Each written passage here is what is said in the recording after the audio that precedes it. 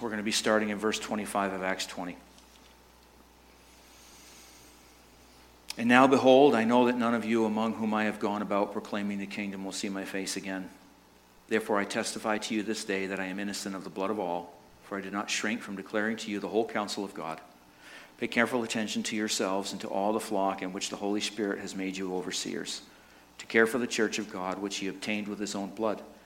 I know that after my departure fierce wolves will come in among you, not sparing the flock, and from among your own selves will arise men speaking twisted things to draw away the disciples after them. Therefore be alert, remembering that for 3 years I did not cease night or day to admonish everyone with tears. And now I commend you to God and to the word of his grace, which is able to build you up and to give you the inheritance among all those who are sanctified. I coveted no one's silver or gold or apparel. You yourselves know that these hands minister to my necessities and to those who are with me. In all things I have shown you that by working hard in this way you must help the weak, and remember the words of the Lord Jesus, how he himself said, "It is more blessed to give than to receive." And when he had said these things, he knelt down and prayed with them all. And there was much weeping on the part of all.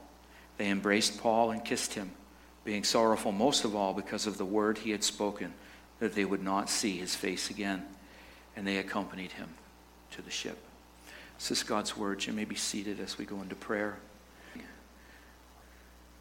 So, Father, I just leave all those things in your care, and I pray that as we enter into your word, that you would use this time this morning that we have to see what it is we need to see with this last part of Paul's transition away from a people that he loved so deeply.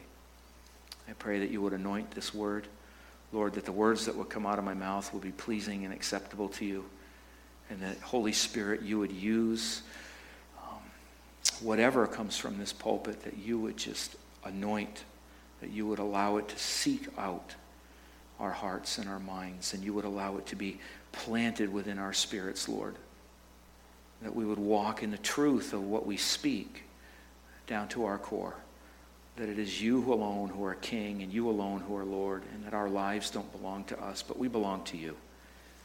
And that everything that we do, Lord, whatever field we find ourselves in, is to be done to the glory of the name of Jesus, so that the world can see that you are real and you are living and active among your people.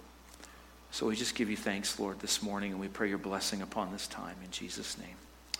Amen. So I've titled this message this week, God's New Assignment. God's New Assignment. And I'm going to do my best, honestly, to get us out within the allotted time that we have, but I found myself trying to put aside some things and figure out how it is I can get what it is I really felt we needed to get out of these verses here this morning without running into an hour or more. And I think I've done so, but perhaps not. So just bear with me, because what I want us really to look at is the important part of what Paul's got going on here in this transition. The life that God calls us to is one that is always going somewhere.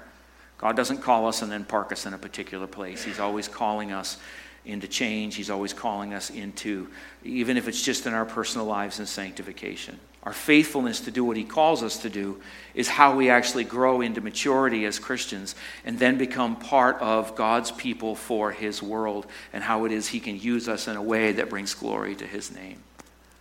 And that's what we're going to look at today. So, John Piper, many of you know who he is, but John Piper once said that 1,000 sorrows teaches a man to preach. 1,000 sorrows teaches a man to preach. And when I heard him say that, I didn't like that statement, being that, my job is a preacher and to preach. And it really unsettled me when he said that. But the more I dug into that, and the more I see the call of God in pastoral care ministry, the more I understand that that is very true, that he is absolutely right. 1,000 sorrows teaches a man to preach. It's how our hearts are formed, because it's through trials. It's through struggles. It's through challenges that arrive in pastoral ministry and rise up every single day that we have to deal with, which push us forward towards the call that God has for us in our life as pastors and as ministers. It's a difficult job that we have. And wrestling through this particular passage, trying to find Paul's heart as well as what it is we need to take away from this, the issue that I face with every day as a teacher of the Word is how it is I can help people see that there will always be times of transition within your life. It never really ends.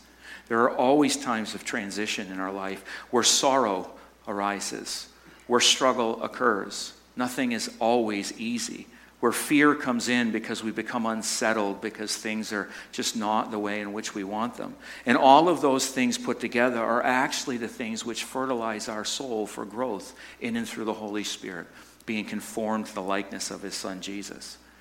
See, these are all the things that the Apostle Paul faced everywhere he went. And yet you discover, if you read the letters in the New Testament that he has left for us, he found joy through the Lord and in the Holy Spirit in every single thing. Even when what he was doing was sitting deep, deep in the damp and dank prisons that he was thrown into after he was beaten, simply for preaching the gospel in a town, and people were upset with that, he was able to find the joy of the Lord in and through the Holy Spirit. There's no other explanation here to understand that than to say that Paul knew God had it under control. Did he not? That's the only explanation I can come up with. And that God had always been faithful to Paul every single step of the way within his ministry. Paul's job and duty was to trust God that God had it under control. And in that call that God had for him, he was to be faithful to do what he had been given to do, regardless of what the circumstances were in and around him, regardless of where it was God called him to be. Paul's job was faithful to the call. And we've been looking at this last major transition that Luke records for us in Acts 20 of the apostle's life in these past weeks, learning lessons that I'm hopeful that they're helpful for us as we navigate transitions in our own life, as we take a look at the different things that go on and how it is we can handle them. And we're going to look at the very hard portion of Paul's story today. It's an incredibly human moment in the life of the Apostle Paul. We always look at these men who we see in Scripture and these women who we see in Scripture as being completely aloof of any of the struggles and whatnot. They had some sort of superpower that allowed them to do the things that they did. No, they're very human people who dealt with very hard issues. They just knew that the Lord had it under control. See, Paul, it seems, is very concerned that he puts in place the safeguards for the elders that he has established in the congregation in Ephesus. That's his prime concern. He's already discovered the fact that it's not going to go well for him on the other end of this journey away from Ephesus. So that's a settled deal. I'm going to be obedient to God in that call. Now what I have to worry about is the congregation that's being left behind and the elders that I have to put in place there and all of those things that we have established to protect the congregation and the church there. Because churches are about gathering together. We have to come together as a community of believers. That is how it is we build one another up and we are strengthened together.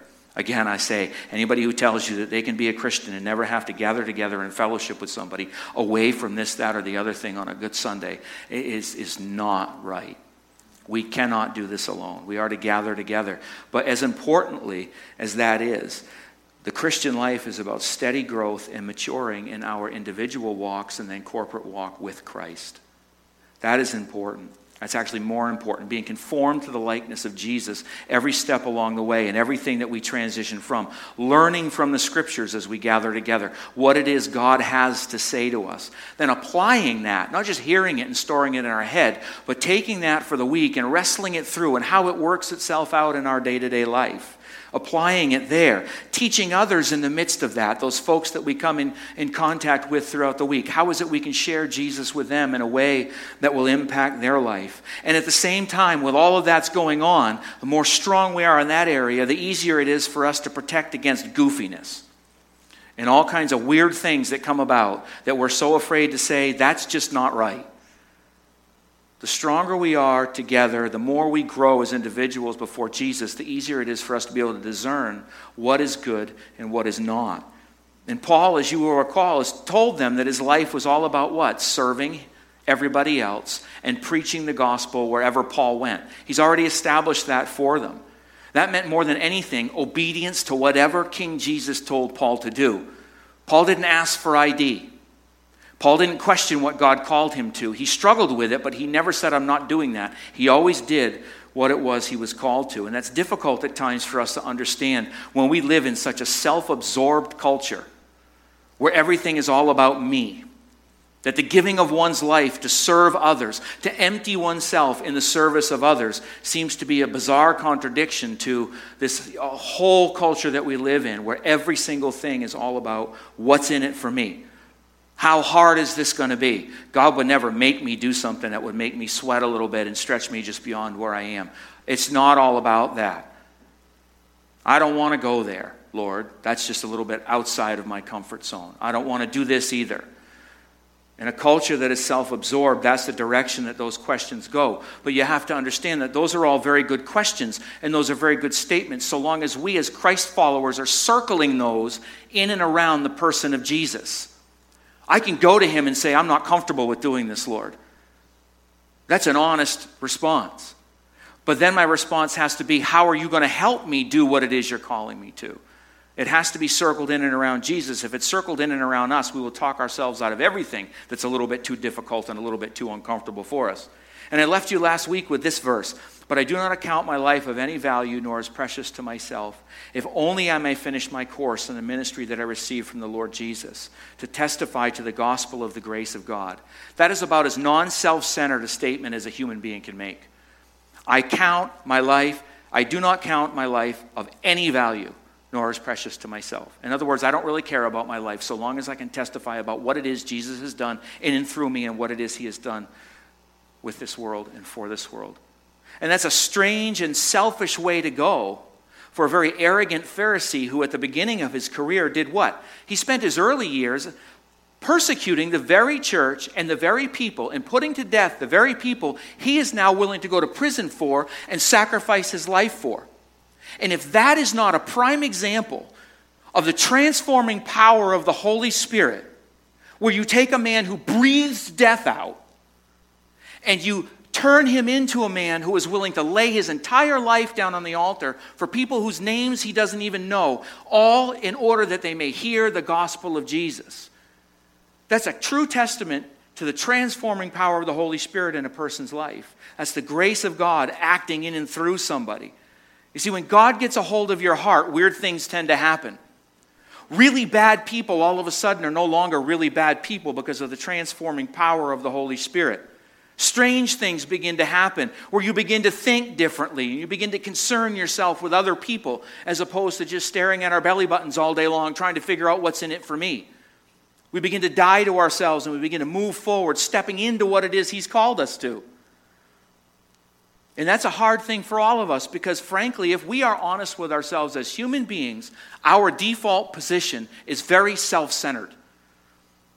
It is for me. And if we're honest with ourselves, that is the problem with all of us. We are very self-centered. But God, when he gets a hold of us, begins to transform that. And we walk away from that. You see, full-time ministry is not the only place where God is going to call you to bring the gospel and minister to people. See, the problem with full-time ministry is there are a whole bunch of guys in full-time ministry, and not a whole bunch of them are called to full-time ministry. It's not the only place that God will call you to be a missionary for him. Every one of you sitting in this worship center sanctuary this morning go to places that I cannot go. I cannot go to your workspace, but you can. I cannot go where it is you visit, but you can. There are places that I can go. He will use you as a missionary there, in and through the giftings that you have in your life, in and through the way in which you can communicate with people and talk with people. That notion that it's only the pastor's job and you have to be called into full-time ministry or you don't need to share Jesus with anybody is one of those notions that I would like somebody to park in a garage, leave it forever, lock the door, and never bring it out again. Okay? There is no difference between here and where you are in the world. There isn't sacred and secular. We've talked about that, remember. It is either sacred or it is profane. Which means if you are working your hardest, and I'm looking over here as a financial analyst, say, okay, you are doing that as to the glory of God, as to best of your ability, because that is what you are gifted in doing. So you pick whatever it is you do in life, and that is what you do to the glory of God. That is your mission field. That is where your ministry starts. You see, if God has uniquely gifted you in a certain area, that is where the quiet and the deep prayer begins. And you have to ask the Lord, what is it you want me to do? Because then you begin to step into maturity. And then you prepare yourself for the works of ministry. See, that's the whole deal with why it is God calls us and places us in certain spots. There's things I can't do. I'm just not gifted. But there are people here who are gifted in those areas, and that's where Jesus shows up, because you're there. See, if you belong to Jesus, you have to understand that your life, your money, your time, and your job are your ministry and your offering to Him every single day. Every day. Do you see now why this is so counterintuitive to the world in which we live in, where I'm going to choose a career that's going to give me the biggest bang for my buck, the most notoriety, the most money, what I'm most comfortable in? It's totally counterintuitive. You see, Paul himself was called to preach the gospel. But you know what else he did? He made tents. Because he made tents for a living. So he would make tents wherever he went in order that they didn't have to pay him, even though the church, through their faithful giving of their tithes and their offerings, he chose to support himself so they wouldn't have to support him. The money could go elsewhere. It's kind of strange how practical and mundane the call of God can be in your life, isn't it? I'm going to show up in Corinth when the Isthmus Games are going on, and all of these athletes are sleeping in, guess what? Tents. And tents need repair. Where did Paul start his missionary? On a corner of 5th and Main, sewing tents for the guy who's running the 50-yard dash. And oh, by the way, can I tell you about Jesus? Bloom where you're planted. Bloom where you're planted. How practical and mundane the call of God can be. Don't sit around waiting for that divine aha moment. I know that I struggle with that. We all do. We all do. But God works in the day-to-day outworkings of your faithfulness to do what He calls you to do. You see Him active. More often than not, as we've been seeing with Paul, it is in that day-to-day simple obedience to do the very practical things. Just where it is God has planted you, you'll find that He moves the most in your faithfulness to just do the simple things that He's given you to do each and every day. You see Him working in that. See, because this is the hard thing. There's many a saint in this world that's going to spend their entire life, and many have spent their entire lives, being very faithful in the quiet day-to-day faithfulness that God has given them to do in whatever task it is He has given them to do. Never to be known by any human being this side of glory. They are known but unto God and the few people whose lives they impacted. They lived a faithful life. They died a glorious way. They will be resurrected in that end, and nobody knows the wiser, but they were faithful to the end. They weren't looking for anything other than to be faithful to what God had called them to. You see, but in heaven, not one thing was missed by the eyes of God for those people who died in that way. In heaven, the record is kept. God understands their faithfulness. God understands your faithfulness.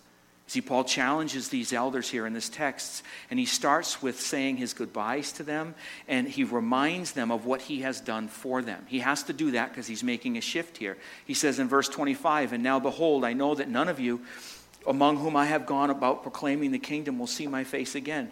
Therefore I testify to you this day that I am innocent of the blood of all." Not that he didn't kill anybody, but that he was faithful to testify about Jesus to everyone. "For I did not shrink from declaring to you the whole counsel of God." That's what he's saying there. There's no huge ministry of glory here. He's not looking for the gold pulpit in the platform or anything like that. Just daily faithfulness to do what God has assigned him to do in this world. And at the cost of his life, he would do that. Ask yourself each day as you pray, what am I to do today for you, Lord? What are my assignments tomorrow, Monday, as I head back out into the world and out of this facility? What are my assignments tomorrow for you, Lord, to bring glory to you that will have an impact on those within my sphere of influence? What do you have for me to do? Don't look for the big splash. Don't look for the pat on the back or the pat on the head. Job well done, job well done. They'll come. And those are good things. Those aren't bad things, but we don't do things in order to get that. Those are encouraging things for us, but we don't look for those. Your obedience to the simple things in your life will allow God to grow you to the big things that he's preparing you for, whatever they look like. He will take you from the simple to the big. You remember Jesus' story that he told about the guy he gave 5 talents to? What happened there? The guy turned those 5 talents into 10 talents. Now, what did he get rewarded? A vacation? Did Jesus give him an island somewhere? No. What did he give him? More work. That's the principle of ministry. If you are good at what you do and you are faithful at what it is you do, he will give you more to do. We think that if we are faithful in what it is he's called us to do and we are good at it, we'll get, something other than more work to do. But if he has gifted you in a particular way, he's going to use you that. He's going to use that way. Paul was never afraid to proclaim the truth of the gospel everywhere he went, at whatever cost it was, that Jesus of Nazareth came into the world to save the world, to redeem humanity. And his life, his death, and his resurrection is the only hope that this world has. And Paul would not waste a moment of his life missing an opportunity to declare that to people. But we see here in this text where Paul now begins to make his changes. He's laid out what it is he's done. He's laid out all the things that he has suffered so that they understand what they need to be prepared for. Because now he's shifting from what it is I've been doing to what it is you as the elders who are in charge over this church are to do now when he instructs them in this way. Pay careful attention to yourselves and to all the flock in which the Holy Spirit has made you overseers to care for the church of God. I want to stop there just for a second, and this is going to take me a bit to work out, and that's okay. Pay careful attention to yourselves and to all the flock in which what? The Holy Spirit has made you overseers. We have to understand that when elders and pastors are called, it is a call of God, and it is the infilling and anointing of the Holy Spirit that makes them elders. It is the congregation that simply confirms the call of God upon their life into that position. It is not the congregation that calls and anoints an elder or a deacon. Unless I'm missing what it is Paul's saying here, it is the Holy Spirit who has made that. It is the congregation who confirms that. But it is the Holy Spirit who calls. And we need to be faithful to God in what he calls us to. So Paul continues, to care for the church of God, which he obtained with his own blood. I know that after my departure, fierce wolves will come in among you, not sparing the flock. And from among your own selves will arise men speaking twisted things to draw away the disciples after them. Now this is loaded. And we could take all day long to go through this, and I've parked more than I'm going to say. But we need to take a look at a few things here. Because having been taught by Paul and reminded of his struggle and God's faithfulness in the ministry, he's now challenging these men to do the following things. You are to teach, you are to serve, and you are to protect the congregation in Ephesus. That is your divine assignment. You are to teach, you are to serve, and you are to protect the congregation in Ephesus. Don't ever buy the notion for 1 minute when someone comes to you that church hierarchical structure as we have it today was an invention of 20th century man. From the very outset of the church, there has been structure from the top down. From the appointing of deacons in Acts 6 to everywhere Paul went, he grew elders, he developed elders, and he set up church leadership everywhere he went. It has been the principle from the beginning. Don't think otherwise. It has been abused, it has been misused, and has been misunderstood, but never think that it is an invention of man within the last 200 years. It is not. It is a call of God. The Holy Spirit has done these things, and they have an assignment now. It's to be run and done in a particular way. It's the established practice all the way from the outset. These men are going to go back to Ephesus, and they are going to bring the things which do not line up with the truth of the gospel that Paul has always preached out into the open in order to protect the congregation that they have. They are going to be the ones that say, no, sorry, that's not what's going to go here. And that's important to understand. That they are now responsible to ensure that what is being taught this church in Ephesus is correct. Paul had been doing that all along. And he had been raising these elders all along as well because he knew at some point they would be the ones that would have to step into that role. And it's critical for the elders to do that. That's what we're seeing here. You see, because I personally, as a pastor, do my very best every single week. I don't pull a sermon out of my armpit on Saturday night. I say that very clearly. I hope most of you know that. Any pastor who does that really needs to go back to the drawing board and be very prayerful. Because you're not feeding your congregation if that's the way you do that. I do my absolute best every week as I prepare a message to follow Paul's instructions to Timothy, which was part of our first reading.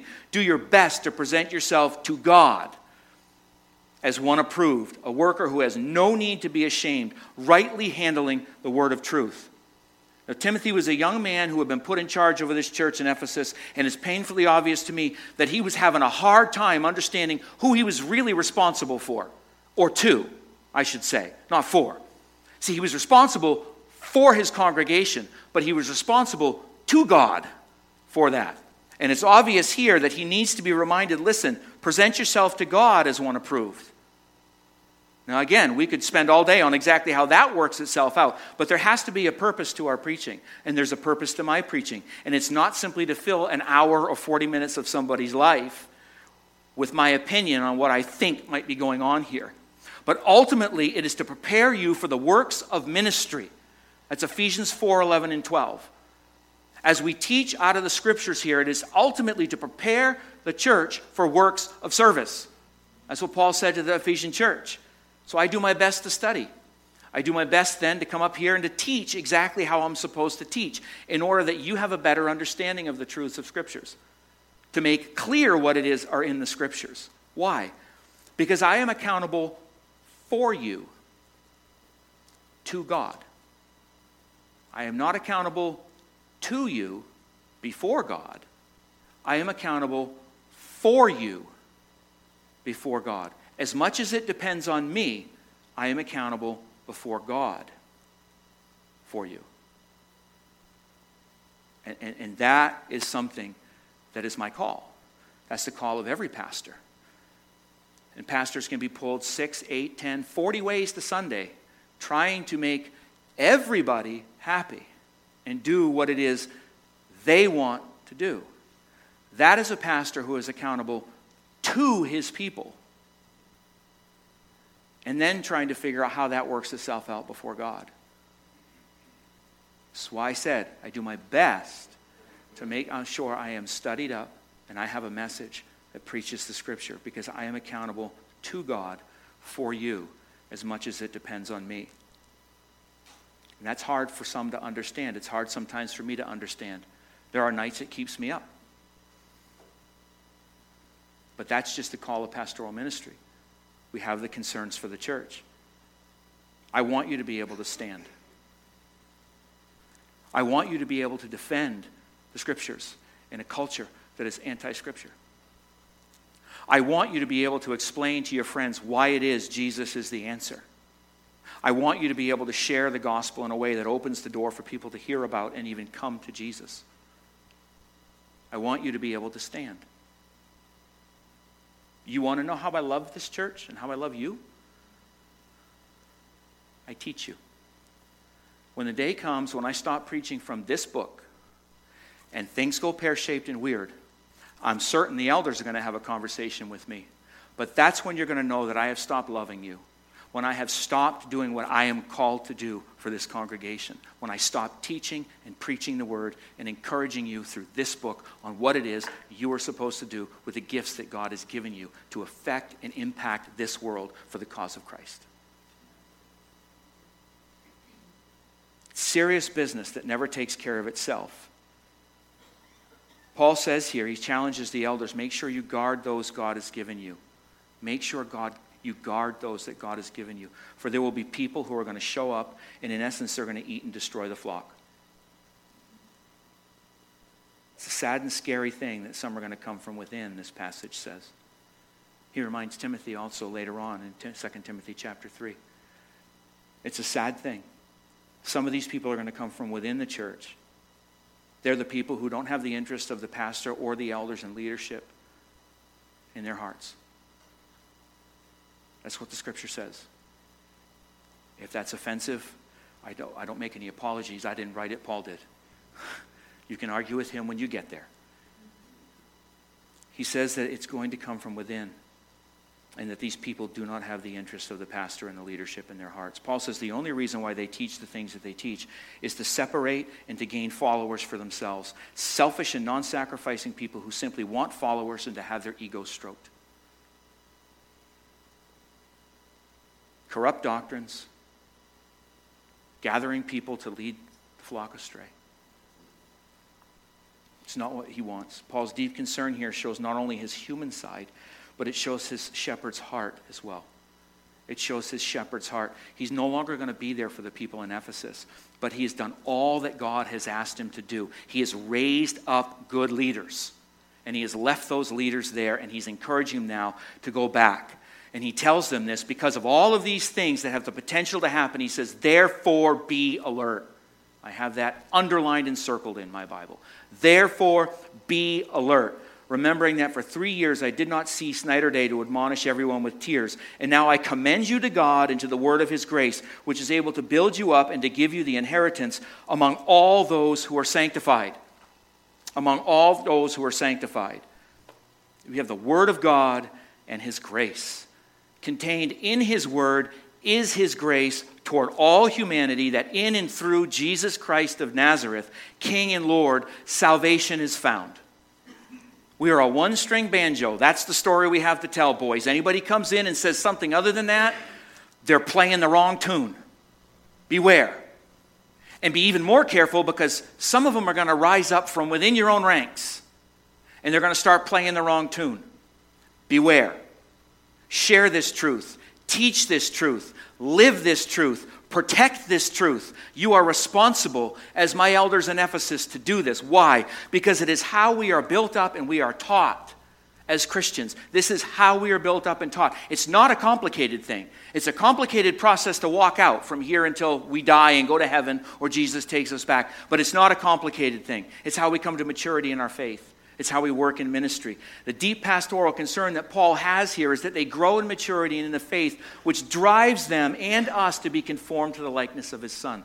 We hear that over and over again. What is God's primary purpose for us? To be conformed to the likeness of his Son. What is our primary purpose? To worship God and enjoy him daily. So what brings him great joy? Why are we made for his pleasure? In order that we can be conformed to the likeness of his Son.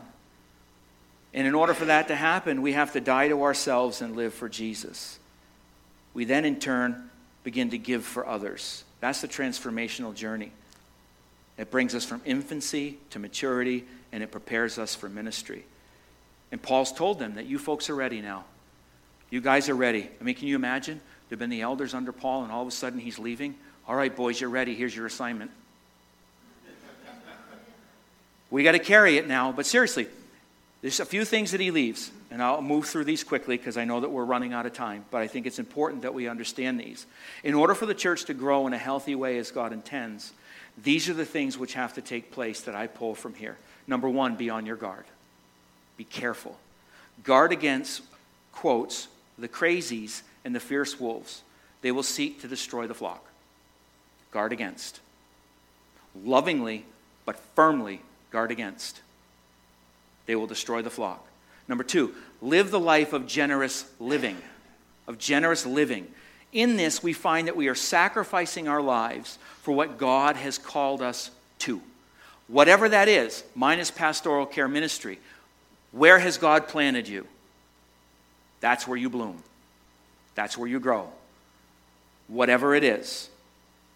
That grows us to maturity, being faithful in the little things that God gives us in order that we can be in the works of ministry here in this community and then out and about in the wider world. And within that is the generous giving for missions and the work of God in the world. The people that we support here from this church who are bringing the gospel to places we can't go. But the finances that you are faithful to give within your tithes and your offerings each week get sent out to support those who are on the front lines of the mission field. And then lastly, sacrificial living. Sacrificial living. Paul's entire life was marked by this. I account my life as worth nothing, if only I may testify to the gospel of the grace of God. My life doesn't matter to me. Sacrificial living. What he did, who he was, how he handled himself everywhere he went, and how he handled others was testimony that it was Christ in him, the hope of glory, that drove him everywhere he went. There's one more person out there who doesn't know Jesus, and I can't put my head on my pillow tonight, Lord, unless I find that person. I can see Paul thinking that way. I can see him thinking that way. He says, in all things I have shown you that by working hard in this way we must help the weak and remember the words of the Lord Jesus, how he himself what? He said, it is more blessed to give than to receive. Paul focused on who God was and who God is. He focused on his call and his mission, and within that, he gave not only his life, but he gave his time, he gave his finances for the cause of Christ in the world. Cost him his life. If all we ever do is look for what's in it for me, we will never see what God has in it for all.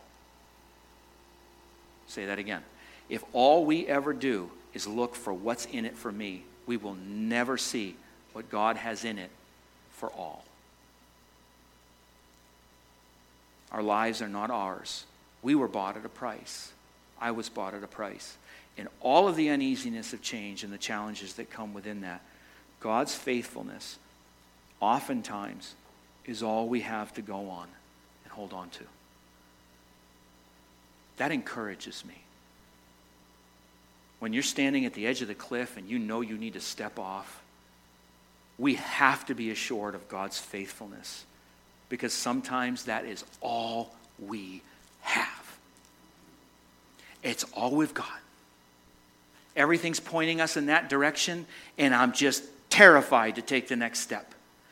But I can turn around and I can see that, okay, all of those spiritual markers for the last 30 years line up, and they show God's faithfulness from the moment he captured my heart until this very moment. That encourages me, and that allows me to take that next step, whatever that looks like. So as we close, we find Paul wasn't avoiding what's next at all. And his friends didn't seem to have a concern with that either. And this is the heartbreaking and human aspect of ministry that strikes me every time as I read this story. Just picture in your mind as we close and we're getting ready for ice cream. Paul is gathered with his elders in Miletus, more than likely on a beach. They probably all sat down and gathered around and had this conversation, and Paul is broken and shared his heart with them. I'm sure they're a little bit more than slightly unsettled. Have you ever been there? Maybe they've even got a little fire going, and they're having this conversation. You know, they're not concerned that Paul probably is going to get himself put in prison again. That seems to be his record. Neither is Paul. But Luke records for us this. When he said these things, he knelt down and he prayed with them all. Again, the shepherd's heart. He prayed with them all. And there was much weeping on the part of all, which is normal when we say our goodbyes. They embraced Paul and they kissed him, being sorrowful most of all because of the word he had spoken, that they would not see his face again. And they accompanied him to the ship. What that says to me is they wanted every last minute they had with their friend, their pastor and teacher, yes. The great apostle that would turn the world on its ear for the cause of Christ, absolutely. But they wanted every last minute they could get with their friend, because they knew they would never see his face again. A life well lived. A life poured out for the cause of Christ. There are many Pauls in this world, we don't know their names. What are you called to? What is scaring you right now as the worship team comes up? What are you scared of right now? Think on that. Write it down somewhere. Pray around it. What's challenging you this morning? What's challenging you in life right now? Where do you feel as though God is just pushing you in a certain way and you're really having a hard time going that way? You're not alone. Think on that. Think on that. Let's stand and pray. As the worship team is up and the prayer teams, if they could just take a few minutes here. I know that we've got leaders that are going to be going out back to serve, but if there are those who could just help with prayer as well, I will go right out back and help with the ice cream. But I want to challenge us here. We spent 3 weeks in one chapter of the book of Acts, looking at a huge transition in the life of the Apostle Paul. And as a human being, he dealt with it in good ways. He knew when he needed to be alone. He knew when he needed to be encouraged by his friends. He knew that when his emotions were going to get the better of him, he parked away until he could keep his emotions under control. He understood God's faithfulness throughout the entire process, and that was what encouraged him and motivated him along the way. We see today that goodbyes to something that we've always done and something that we've always had are some of the most difficult times in our lives.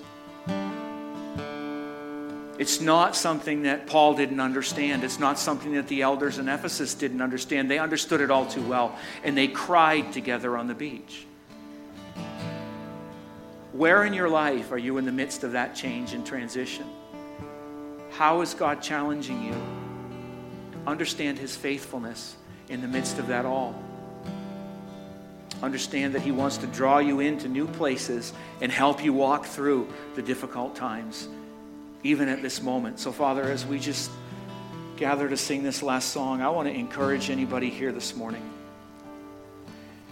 If you are in need of prayer, I want to challenge you, most especially if you are unsettled and concerned, to step out. The best thing to do is to have somebody pray with you, to encourage you, to understand that you're not alone. Step out. There's folks in the front and there's folks in the back. I would encourage you to step out. Father, I pray for anybody here today who is struggling with their relationship with you. They're not sure that they're where they're supposed to be with you. But the scriptures tell us that Jesus has finished that work. If you're getting that tug in your heart that you just need to pray, to be assured, or to even step into that relationship for the first time, I want to encourage you. Step out. Allow the Lord to do that work within your heart.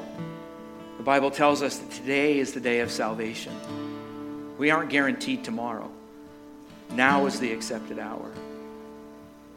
Step out. Speak that to somebody. Confess that to somebody. Allow someone to pray with you. Enter into that relationship that Jesus has purchased for you with His own blood. Father, stir our hearts with this last song as we prepare to gather together outside.